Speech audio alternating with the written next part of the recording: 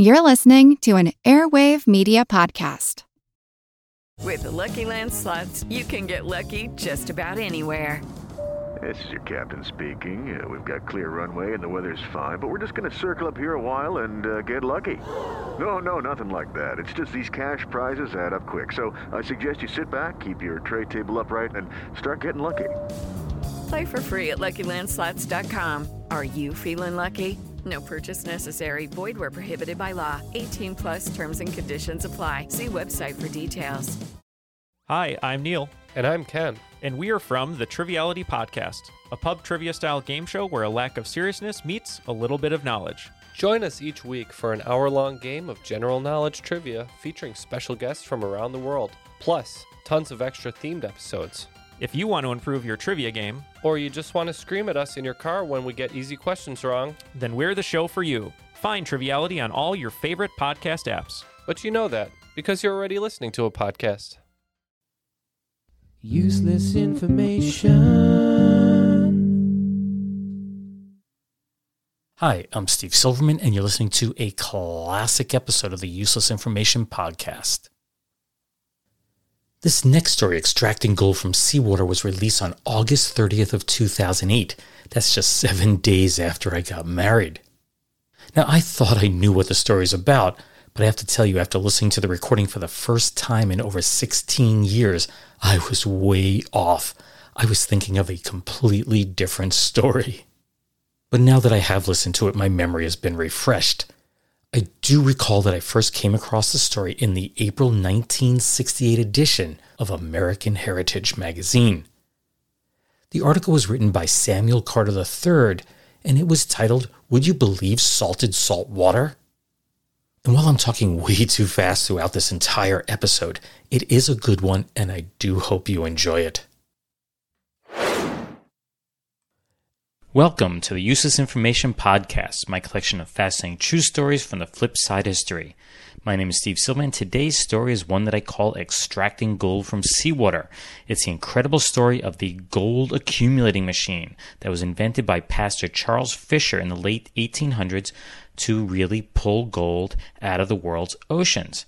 But before we do that, let's start with today's question of the day. September 17th, 2008, which is just a couple of weeks from this point in time where I'm recording this podcast, will mark the 100th anniversary of the death of Lieutenant Thomas Selfridge. And I'm guessing you've probably never heard of him, but his death will forever mark an important point in history. So my question for you is, what is so significant about the death of Thomas Selfridge 100 years ago? That is today's question of the day. It is Ryan here, and I have a question for you. What do you do when you win? Like, are you a fist pumper, a woohooer, a hand clapper, a high fiver? I kind of like the high five, but if you want to hone in on those winning moves, check out Chumba Casino. At ChumbaCasino.com, choose from hundreds of social casino-style games for your chance to redeem serious cash prizes. There are new game releases weekly, plus free daily bonuses, so don't wait. Start having the most fun ever at ChumbaCasino.com. No purchase necessary. VGW. Void where prohibited by law. See terms and conditions. 18 plus. And now for today's story on extracting gold from seawater. Now, you may or may not know this, but there truly is gold in the oceans, in the seawater. And it was first discovered back in 1872, and even to this day, no one's exactly sure what the concentration is. It's just too small of an amount to actually measure accurately. Estimates range between 5 and 50 parts per trillion, with the average estimate being about 13 parts per trillion, which is a really, really small amount. And as a result, it's really difficult to extract it. And there have been attempts to do this. Now, if you could extract the gold from the seawater, it's estimated that there'd probably be about 10 trillion US dollars worth of gold in the world's oceans. So I'm sure you realize that it's virtually impossible to harvest this yellow metal profitably. The concentrations in the oceans is just too low. But that hasn't stopped some people from actually trying, or at least convincing other people that they could do so. And this story goes back to 1897 and involves just two men. The first guy is a Baptist minister from Edgartown, Massachusetts, named Prescott Jernigan. And the second guy was his boyhood friend named Charles Fisher. And those are basically the only two names you need to know for the story, Prescott Jernigan and Charles Fisher. Now, somehow, some way, the two of them ended up in a town called Lubec, Maine, which is actually the easternmost town in the continental U.S. You can't go more east in the United States than Lubec, Maine. It's a very, very remote place. And they claim to have developed a new way to extract the gold from the seawater. In fact, Jernigan claims that while he was sleeping, God told him how to do it. And then through repeated experiments, he figured out how to actually get the gold out of the water. And the process involved taking a zinc-lined wooden box and treating it with quicksilver, which is mercury. And then they would drop it into the water and pass an electrical current through it. They would basically hook it up to a battery. And then the gold would absorb the mercury. And then, basically they would go in and pull the box up and there would be the gold.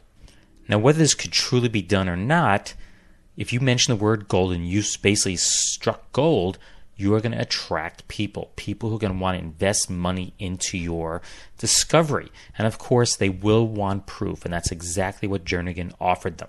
Jernigan found the investors that he needed in a pair of wealthy parishioners, and what he did was he had one of his so-called accumulator boxes built exactly to his specifications. And the parishioners, along with Jernigan, went out to the Narragansett Bay and watched the box lowered into the water during low tide.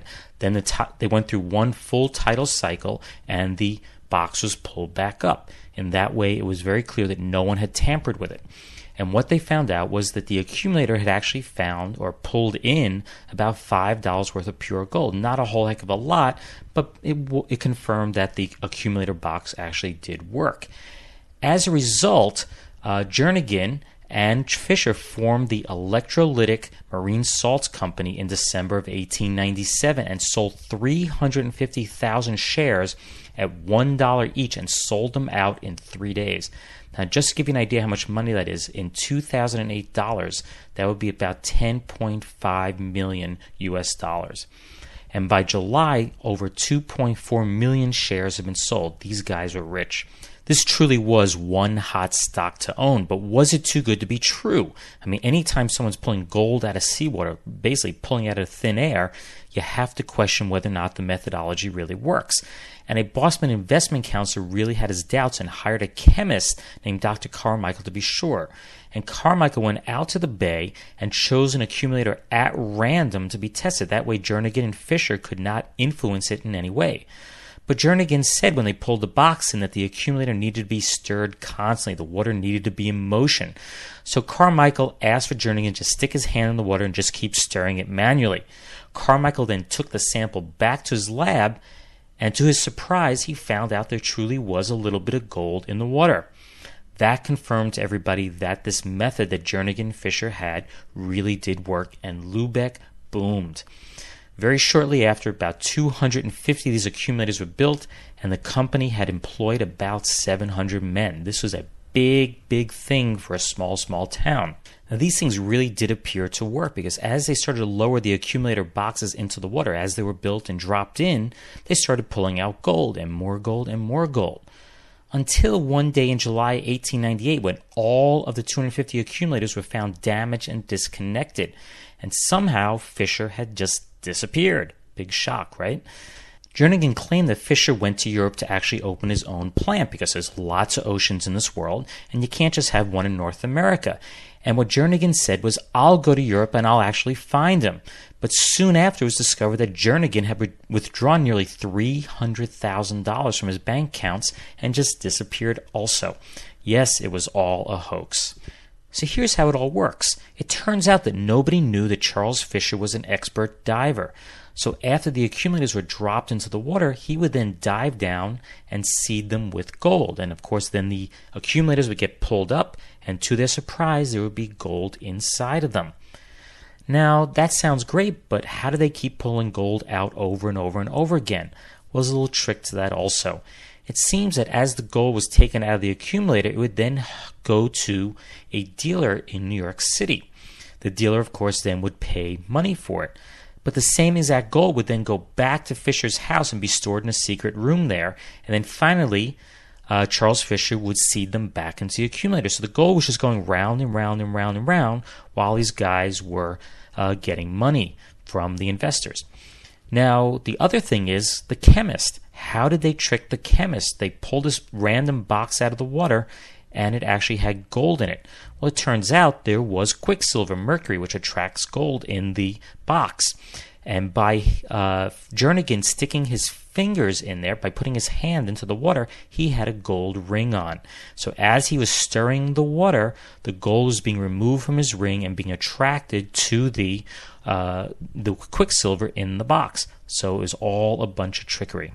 Now, Jernigan actually ended up in Paris and arranged to have $85,000 sent back to the U.S. to assure the confidence of the investors. But, soon after, it was discovered that all this was going on, and he was put on trial. And a court decided that, oddly, that $85,000 was enough, that he didn't have to return any more money. So he didn't even serve a single day of jail time. He was free, but his reputation was ruined.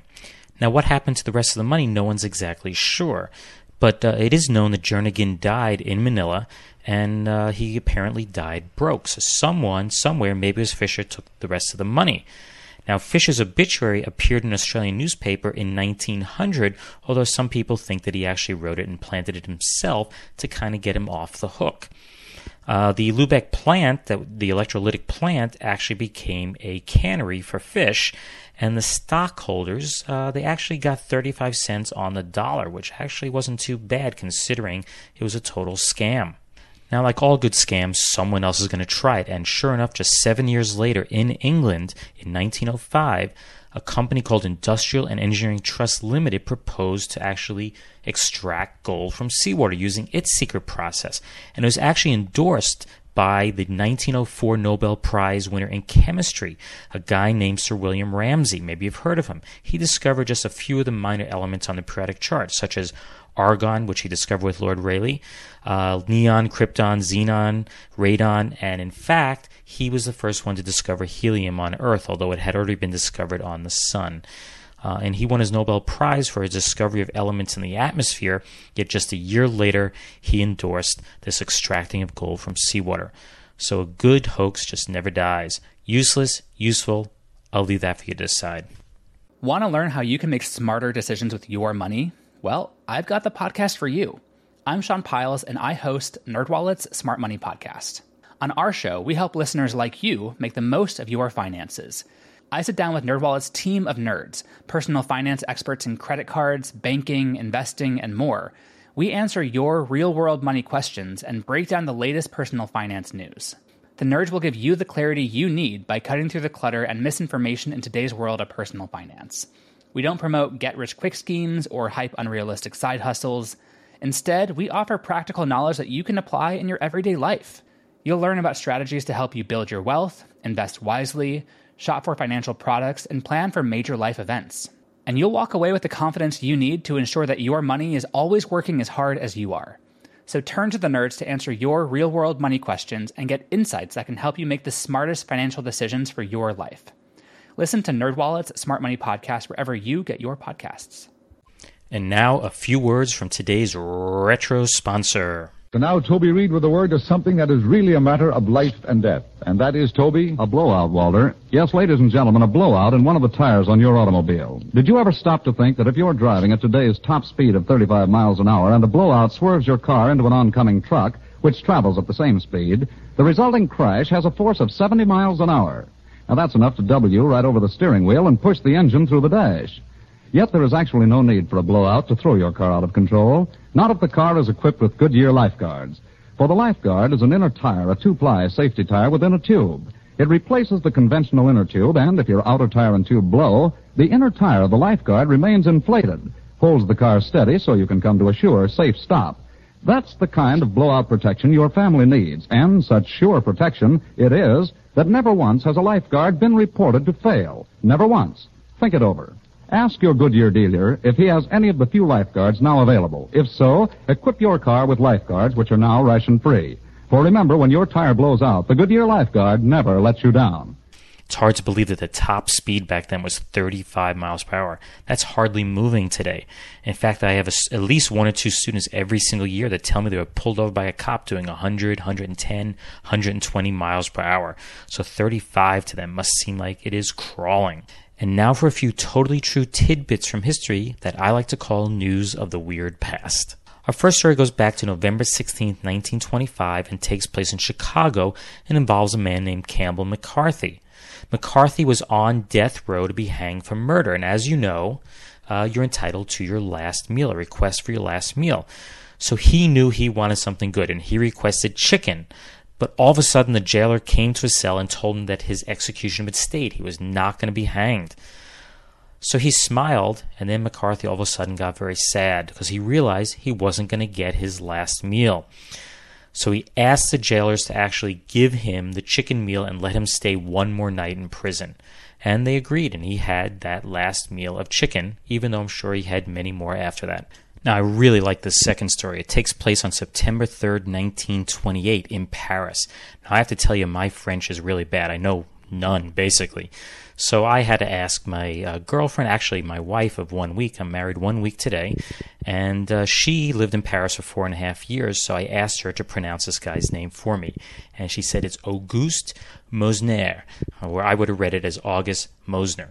So whichever one you want, that's up to you. But anyway, in Paris on September 3rd, 1928, it's reported that Mosner was sentenced to 5 years in jail for robbery, and he had this really ingenious system. What he would do is actually go to the house that he intended to rob and slip a note under the door. And he would go back for 3 days. And if after 3 days the note was still there, he knew that no one was home. And then, of course, he would rob the place. He was incredibly successful and became fairly wealthy from this. Now, the interesting thing is he would actually wine and dine occasionally with some of the people he had robbed. And he was considered by many to be incredibly well dressed. And when they arrested him, the police actually found that he had 125 suits of clothes hanging in his apartment. And he actually claims that his elegant appearance was his best protection. And the last little tidbit for today was reported back on January 5th, 1953 in Bloomingburg, New York, which is actually fairly close to where I was raised, about 15 miles away. And it seems that a guy named Francis Van Winkle sold all of his father's farm machinery for just $275, took the money, and left home. Didn't tell his dad he was going to do it. Well, he came home one day, crawled into bed, and he was immediately arrested by the police. Why? Because when he left, his father actually sold the farm, and he was now sleeping in the bed of the new owners. And now the answer to today's question of the day.